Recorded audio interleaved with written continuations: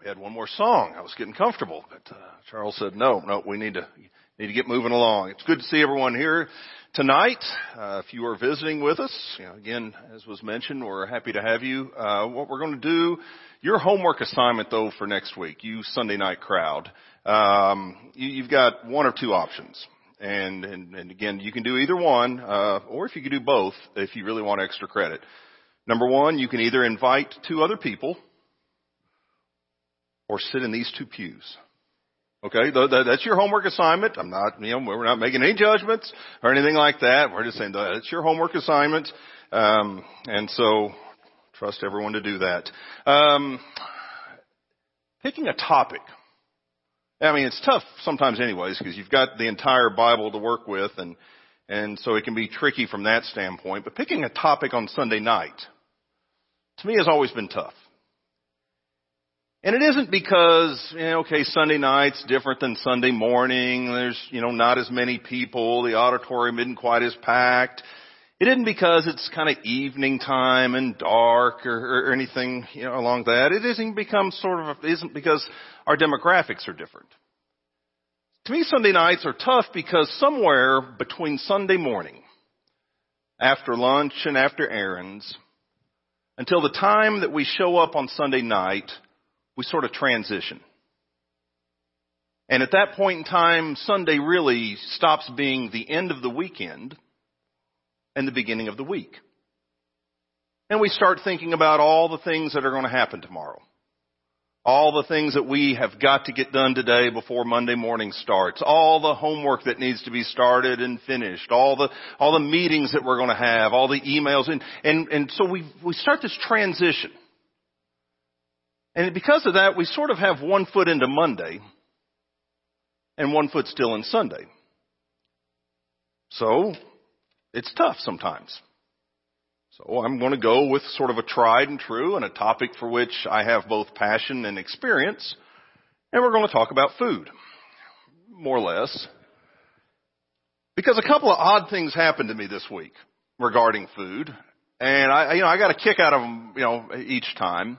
Earlier in the week, I was, in the metropolis of Sundown, Texas, about to have lunch at the one place that we could find, and it was just a very small, and to call it a trailer would have been benevolent. It was a very, very small, and it had, some picnic tables, and the weather was cool, but it was nice. And I got up to order, there were three things on the menu. I could get a plate, I could get a sandwich, or I could get a burger. And then there were assorted cans of beverages there. Well, that wasn't good enough for me, so I began to inquire. Well, okay, the burger, she just kind of looked at me. Okay, I understand what a burger is. The sandwich, well, that day, it was ham and cheese. The day before, it was turkey. The next day, maybe it's a BLT, but there was one type of sandwich. And there was going to be one type of plate. And she started describing it, and I'm sort of asking, well, okay, tell me about my sides and everything like that. And finally, in a very patient but also sort of annoyed tone, she just looked at me and she says, "Are you going to have a conversation with it, or are you going to eat it?" And I said, okay. And she just handed, and it was good. It was ribs and sausage and everything like that. But I was focused on the conversation. What was it?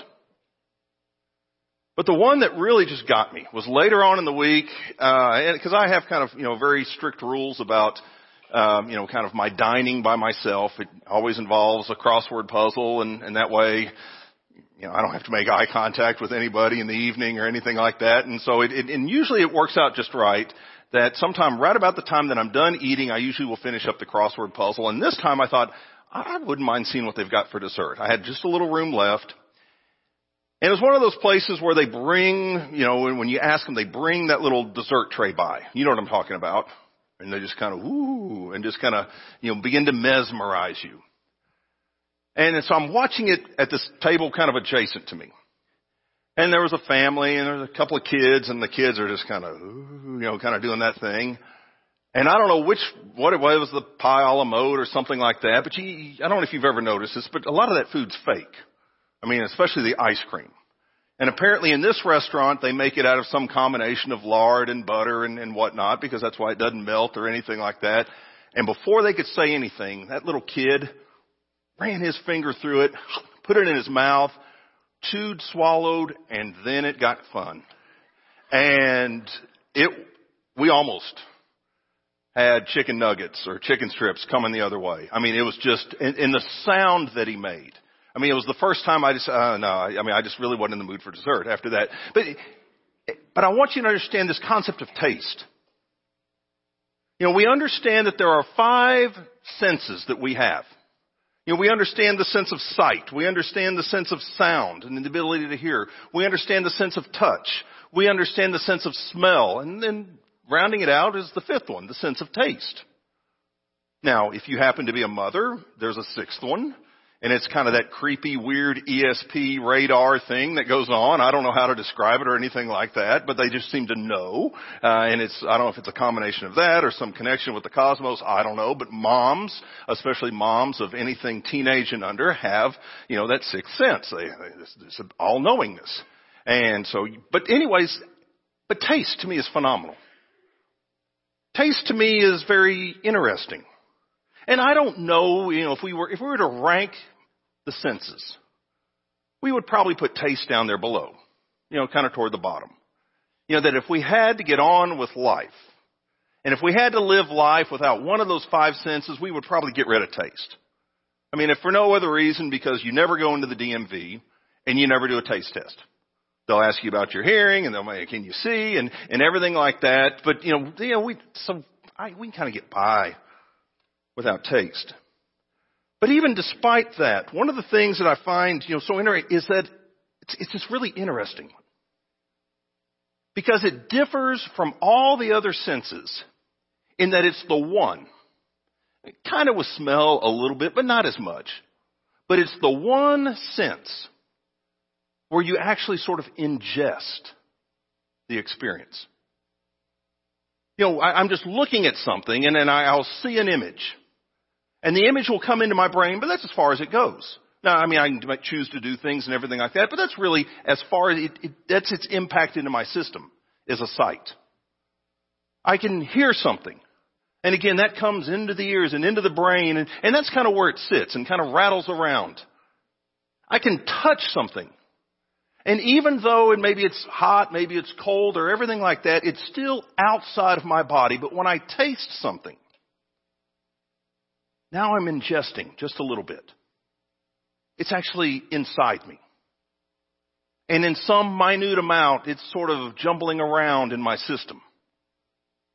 And if you think of all the things that we do sometimes, and you just think of all the decisions that we've ever made, and to me what's fascinating is sort of the unconscious, the subconscious effect, the involuntary effect sometimes that taste has on us.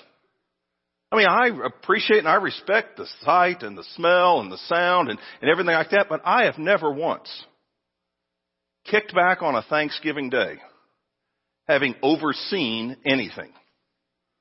But we know how it is. You get a little of this, a little of that, a little of that, and then you get into something that's just really, really good. And then before you know it, you're back and forth. We know how that is. Do it any Sunday morning. Every now and then there's one of those dishes, wherever, and you know what, and it's, where people are elbowing each other. It was really, really good. We got to go back for more. It's involuntary. Because there's something about taste that when it gets in our system, we can do some silly things, but it's almost subconscious. And I think that's why, to me, it's fascinating that if we look in the Bible, and we will tonight, there's some 3 dozen or so references to taste in the Bible. 3 dozen specific references, not just sort of benign references or just sort of obscure references, but where the Bible uses this concept of taste to try to get a point across, to try to teach something. And we're going to look at those tonight. And there's really 4. And it's the 4th one that we're going to talk about the most, but I want you to see just sort of the totality of how the Bible uses the word taste. The first reference is just simply a reference to eating. That's all it is. Whether the food's good, whether the food's bad, whether there's a lot of it or a little of it or anything like that, that sometimes the Bible will talk about to taste something, and its specific reference is just around eating. Just something very simple. In Jonah chapter 3 verse 7, one of the commandments that was given out into the city was, do not let man, beast, herd, or flock taste a thing. And that was just their way of talking in terms of you can't eat. 1 Samuel chapter 14, verse 24. Now the men of Israel were hard pressed on that day, for Saul had put the people under oath, saying, Cursed be the man who eats food before evening until I have avenged myself on my enemies. So none of the people tasted food. And in passages like that, even in the New Testament, Acts chapter 23, verse 14, the chief priests, the elders, the ones that could not stand the message of God going out to his people, they said they would do nothing, they would taste nothing until Paul is killed. And that's how they described it. And so the first time, and there's several other passages like that where God's Word tells us, and instead of saying, instead of eating or abstaining or fasting or anything like that, they didn't taste anything. Nothing went into their mouth.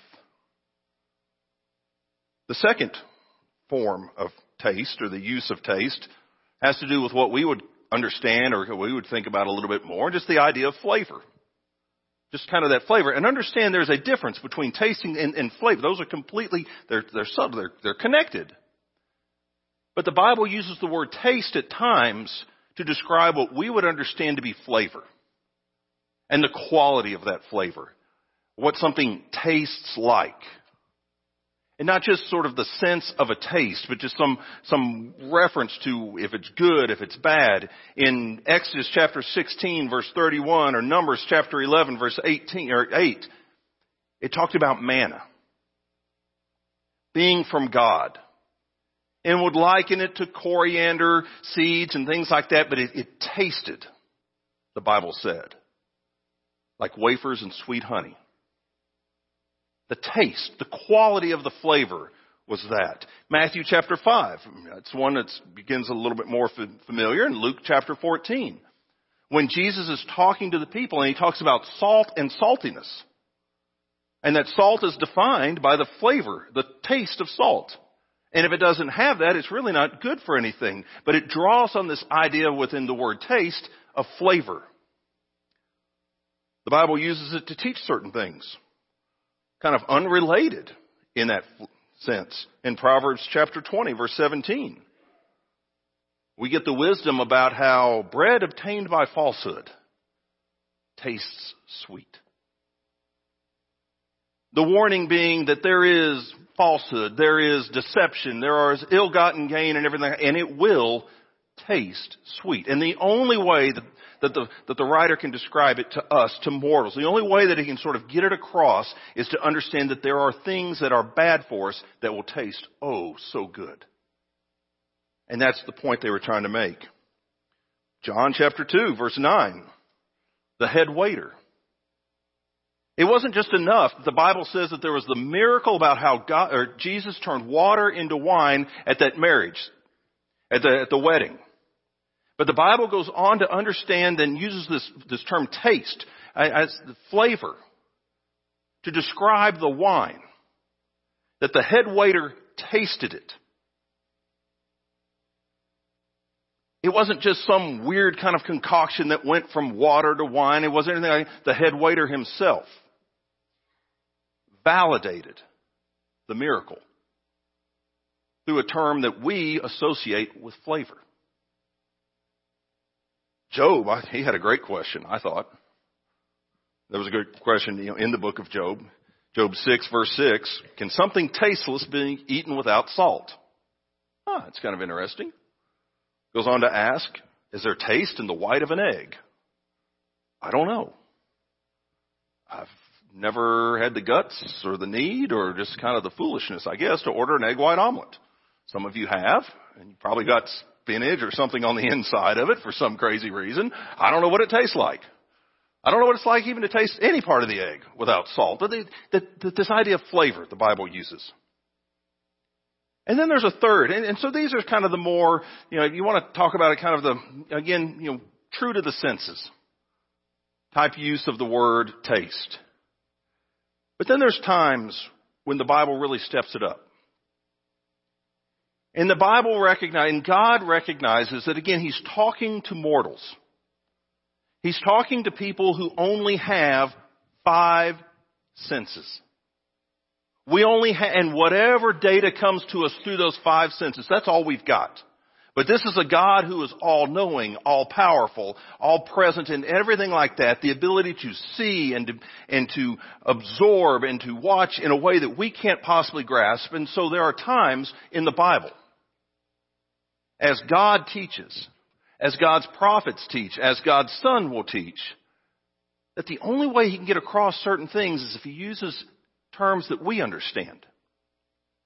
And in the third bucket, there's this category of what I'm going to call experience. Total experience. Or what the Bible is going to describe is what a word that we might have started with, experience. To experience something. But what the Bible wants to convey is it's more than just sort of being around when it happens. It's more than just seeing it happen. It's more than just listening to it happen. And the only way the Bible can get it across is to understand just the taste of it. That there's something there. Even though maybe there isn't a physical taste associated with it, it's the only way that God can get across to us this idea of experiencing. Jesus was very specific. In Matthew chapter 16 and Mark chapter 9 and Luke chapter 9 as well. And Jesus was trying to explain something. And he was trying to get them to understand that the power of his kingdom, the establishment of the church was about to happen. And what he said is, you will not taste death until you've seen the power of my kingdom come. He said, there are some around you that will not. Now, he could have said a whole bunch of different things. He could have said, you're not going to die. He could have said anything like that we would probably use, but instead what Jesus said was, they won't taste. They won't experience. Their senses will not be flooded with this concept of death until first they have seen my kingdom and the power established here on earth. The establishment of my church, my body, the perfection of that. And the only way that he could get that across is, you won't taste of death. In Hebrews chapter 2, verse 9, the Hebrew writer draws on that same concept. Again, talking about death, the experiencing of death. And he's not talking about seeing a funeral. He's not talking about hearing of a death. He's not talking about anything like that. In Hebrews chapter 2, in fact, you might want to turn there. Hebrews chapter 2, verse 9. Turn there, flip there, Google that, whatever it is we do. In Hebrews chapter 2, verse 9, he says, but we see him, talking about Jesus, who was made for a little while lower than the angels, namely Jesus, because of the suffering of death, crowned with glory and honor. Okay, he's talking about Jesus here. He says, so we see this Jesus. And he's the suffering of death, crowned with glory and honor, so by the grace of God, he might taste death for everyone. Now again, there's so many different ways that could have been written. We might have used the word experience. We might have used go through or something like that. But what the Hebrew writer wanted us to understand was this idea of experiencing something on a far deeper level. And, on a level that involves ingesting almost, that kind of a thing. And it's this where you begin to understand there's a big difference between looking at a menu. There's a difference between reading the words. There's a difference between listening to someone tell you what the special is and actually tasting it. And you know what I'm talking about. I mean, all of us have eaten something that didn't look too good, haven't we? And we found out we liked it. And we've also eaten something that looked like it would be really good and it wasn't so great. I mean, that usually happens at other churches and the fellowships and the potlucks. It's never happened here at Northside. But every now and then, you got that one aunt, that, doesn't have a whole lot, that forgot to go to the store and we got some weird combination of broccoli, kidney beans, and an old kumquat or something like that. And, with noodles, there was a casserole. And it kind of looked like it was good until we tried to taste it. It's different when we talk about tasting. I mean, how many of you, this is the demographics, and everything like that. It's a little bit different. Every one of you, I know, at one point in time have tried to have that conversation. You have tried to logic with someone far younger than you, in a high chair far bigger than yours. If you try it, what do we say? You'll like it. As we dangle this bottle of green peas smushed and everything else, try it. We're not appealing to any of their senses, and so what do we go with reason? The hope being if they will just taste it. But here's this passage. Because the writer is trying to get us to understand something deeper than anything that we can see, anything that we can hear, even anything that we can touch or smell. And the only way is that Jesus so totally experienced death on our behalf that the only way that we can understand it is to describe it. Jesus tasted of death. And so he says that he might taste death so that we don't have to.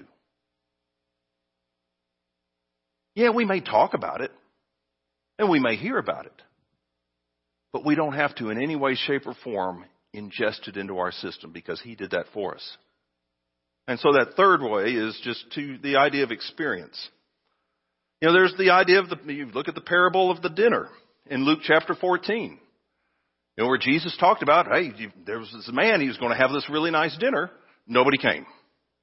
He sent his servants out, go get anybody, try to get them to come back, and finally he gets to, the end of that story. And the point he's trying to make is, despite the beseeching and besides the fact that this was a wonderful feast, he says, I tell you, none of these men who were invited shall taste of my dinner. Now the point that he wasn't making was, people are going to go hungry. That's not what he was trying to make. The point that he was trying to make is, hey, this roast was really, really good, and you guys didn't even get any of it. The point that he was trying to make is they will not experience the everlasting life that the Son of Man has to offer. They were invited and they didn't come. And the only way that he can describe that isn't sort of they missed a good meal, or it would have been nice, or it would have been fun. The only way that he can try to get that concept across is they will not taste of my dinner. They will not be able to ingest. They will not be able to enjoy. They will not be able to experience. They will not be able to have involuntary senses just excited in the very presence because they weren't there. Finally, watch here, make sure we end on time. The fourth one. The fourth one's the interesting one. Because again, it's where sort of our limitations on the English language, just language in general, and God's complete sovereignty and his use of language and his use of things like that to be able to convey something with us. That's where we have this sort of neat little intersection.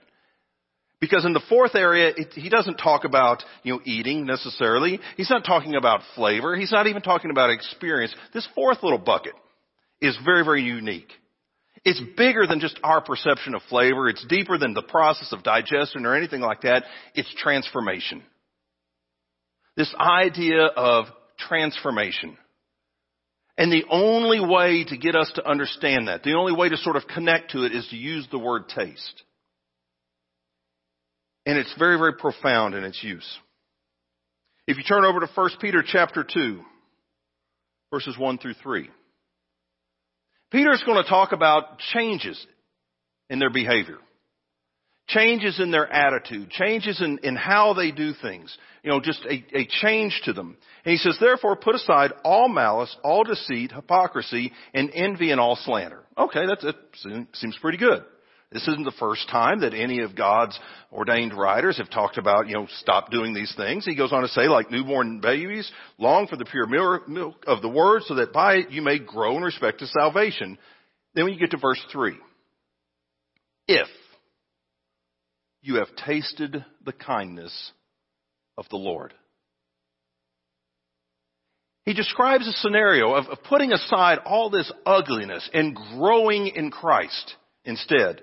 He describes, that you may understand these things, with respect to salvation. He describes this maturing and everything like they have. And he says, and this needs to happen if you have truly tasted the kindness of the Lord. And the point that he's trying to make here is just simply hearing about the kindness of the Lord isn't good enough. Simply just seeing the kindness, simply touching it, maybe even smelling the aroma. Or he says all of those things isn't good enough. You've got to taste the kindness of the Lord. Because when you taste the kindness of the Lord, when you taste any aspect of the Lord, again, this is their way of describing to mortal people something. You are ingesting it. It's in your system. It's not just something that is on the outside that you feel or smell or touch or anything. This is something that's now inside. It is coursing through your system. And when you've got that, it's a whole lot easier to deal with things like deceit and malice and slander. It makes a whole lot more sense to you to pursue growth in salvation. In John chapter 8, verse 52, he says, if anyone keeps my word, he will never taste of death. Again, so many things that he could have said. So many ways that he could have described that. He could have said, keep my commandment, you won't go to hell. Keep my commandment, you'll go to heaven. Instead, he says, keep my commandments, and you won't even taste. There won't be even just the hint of death. Now, all of us, at one point in time, can tell a horror story about something we ate that we seem to taste for the next week and a half. You know exactly what I'm talking about, where we bit into something and, it was just, and that's exactly what that sounds like. And it was with us the rest of the morning. It was, there wasn't enough gum. There wasn't enough toothpaste. There wasn't enough mouthwash or anything like that. And we just couldn't get the taste out of our mouth. I don't know what death tastes like. I have eaten some things that I could have sworn, had a tablespoon of death or so in it, in the recipe, but I don't know what death tastes like. But I imagine that's not something that comes off the tongue very easily. And what Jesus says, there won't even be the taste of it. And keep in mind, when we talk about taste, we could spend a lot of time, talking about taste buds and just how sensitive they are and just how little flavor it actually tastes. It sort of triggers a response, between the taste buds in your mouth all the way up to your brain. It really does not taste much. And so for Jesus to say you won't even taste it is to say there will be no experience with death. Let's go back to Hebrews chapter 6. Turn to there if you will. And in Hebrews chapter 6, again, he's going to talk about transforming. And he's going to lay out, and it's kind of a tough thing to say, or it's a tough thing to look at. He says, for in the case, talking in verse 4 through 6, for in the case of those who have once been enlightened and have tasted of the heavenly gift and have been made partakers of the Holy Spirit. Okay, so it starts with, for those that have truly become Christians, have tasted it. He goes on to say, and have tasted the good word of God and the powers of the age to come. Okay, so not only have they, tasted of the heavenly gifts, partakers of everything, they've tasted the good word of God. They've tasted the powers of the age to come. I don't know what else there is to taste when you talk about your spiritual life. To taste, all that is good now and all that is good to come. And he goes on to say, and then have fallen away, it's impossible to renew them to repentance, since they again crucified of themselves the Son of God and have put him to open shame. Now, what he's not talking about here is, okay, well, once you mess up, there's nothing that's not what he's talking about here at all. But what he's saying is, once you've got the blood of Christ, and once somebody has tasted, truly tasted, and again, that's part of the condition here. Not just heard about, not just saw, not just potentially felt or anything, but they have tasted the heavenly blessings of God. They have tasted, to the extent that we can on this side of eternity, they have tasted the heavenly things to come. They have truly tasted all that is good and holy about the Lord. The question of the Hebrew writer is, what else can we do if they choose to fall away? And again, he's describing this as when they've been transformed. and they choose to walk away, what can we do? But then the whole idea here is this idea of tasting. Tasting the goodness of the Lord. Tasting the heavenly gift. Tasting the powers and all that is to come. But I think my favorite, and I'm sure I've shared this, is in Psalms chapter 34, verse 8. And we'll kind of close on that verse tonight. But to go to Psalms chapter 34, verse 8, we could go straight to it, but the thing you got to remember when we're in Psalms chapter 34, it makes it relevant not just sort of for a sermon on taste or taste buds or food or anything like that, but for a sermon for people that have one foot on Sunday and one foot on Monday, that are closing out the weekend and starting the week and understand everything that life is going to hit them with. Chapter 34 of Psalms is a great one to go to. Because in Psalms chapter 34, we find our hero, David, being pursued. He's got Philistines that hate him. He's got Saul that hates him. He is faked throwing up and looking mad and everything like that. And he is holed up in a cave alone. He doesn't have his armies. He doesn't have any of that going on. And quite literally, everybody looking for him hates him. Everybody looking for him wants to kill him. Now, I realize that when you get up tomorrow morning, you are going to face some people that don't like you. You're going to face some people that you're pretty sure may want to kill you. I don't know. They certainly look at you that way. You're going to face some situations where you're going to feel alone. You're going to face some situations where you feel that the armies against you are bigger than the armies that are for you. But you're not going to have anything like David. You're not going to have entire nations wanting to kill you. You're not going to have the very king himself wanting to kill you. But yet in the middle of that, I mean, he starts, I'll praise the Lord at all times. I will extol his name every chance I get. That's how he starts it. But he gets down to verse 8. And again, as he's holed up in this cave with everything around him wanting to kill him, he simply says, "Oh, taste and see that the Lord is good. How blessed is the man who takes refuge in him." So with everything going as wrong as it possibly could, with a violence just literally right there, just outside of the entrance to the cave, with every reason to sit and to complain and to avoid and everything like that. Notice he says in the second part of that, he doesn't talk about the refuge of the cave. He doesn't talk about the protection of the rock. He says, how blessed is the man who takes refuge in him. Why, David, do you get to say that? David says, because while I was sitting here, I had the option to think about a whole lot of things. I had the option to replay a lot of things in my mind, and the only thing I could do was taste the goodness of the Lord. But David, what about, but I chose to taste. But David, peek out of the window of the cave, peek out of the opening. No. Yeah, I could see that. I could see my enemies. I could hear their chants. I could smell their campfire. I have felt the whiz of their arrows and their spears. But instead, I'm going to sit here in the cave and I'm going to taste the goodness of the Lord.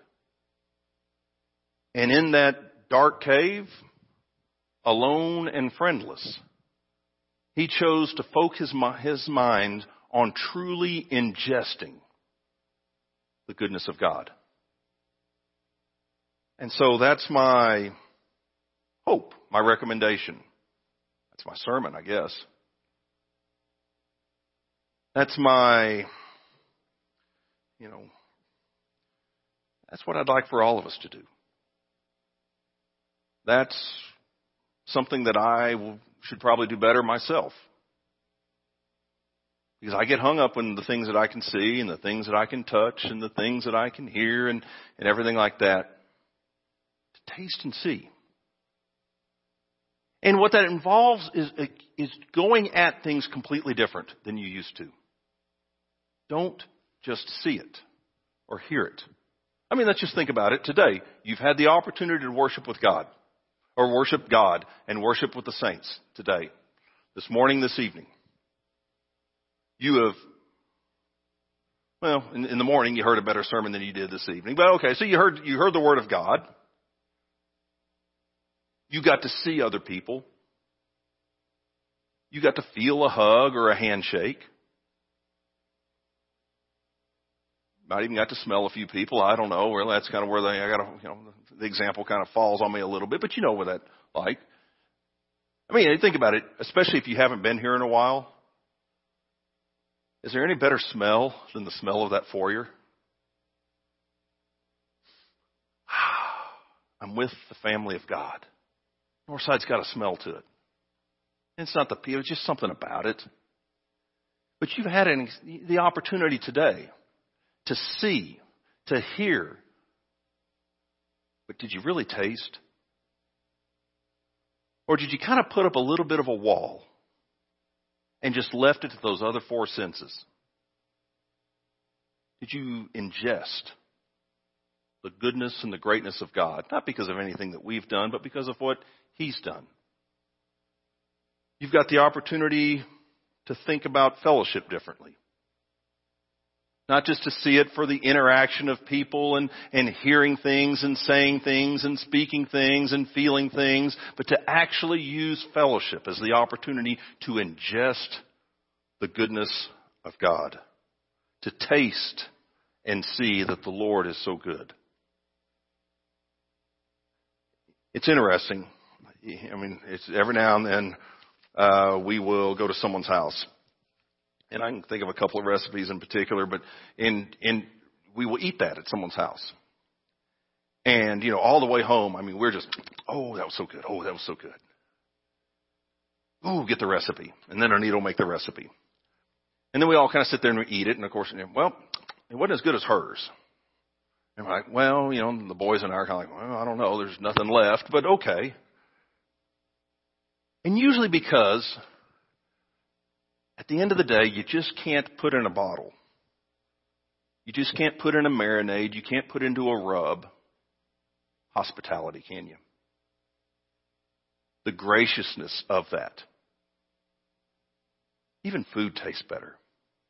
It wasn't about the roast or whatever that is.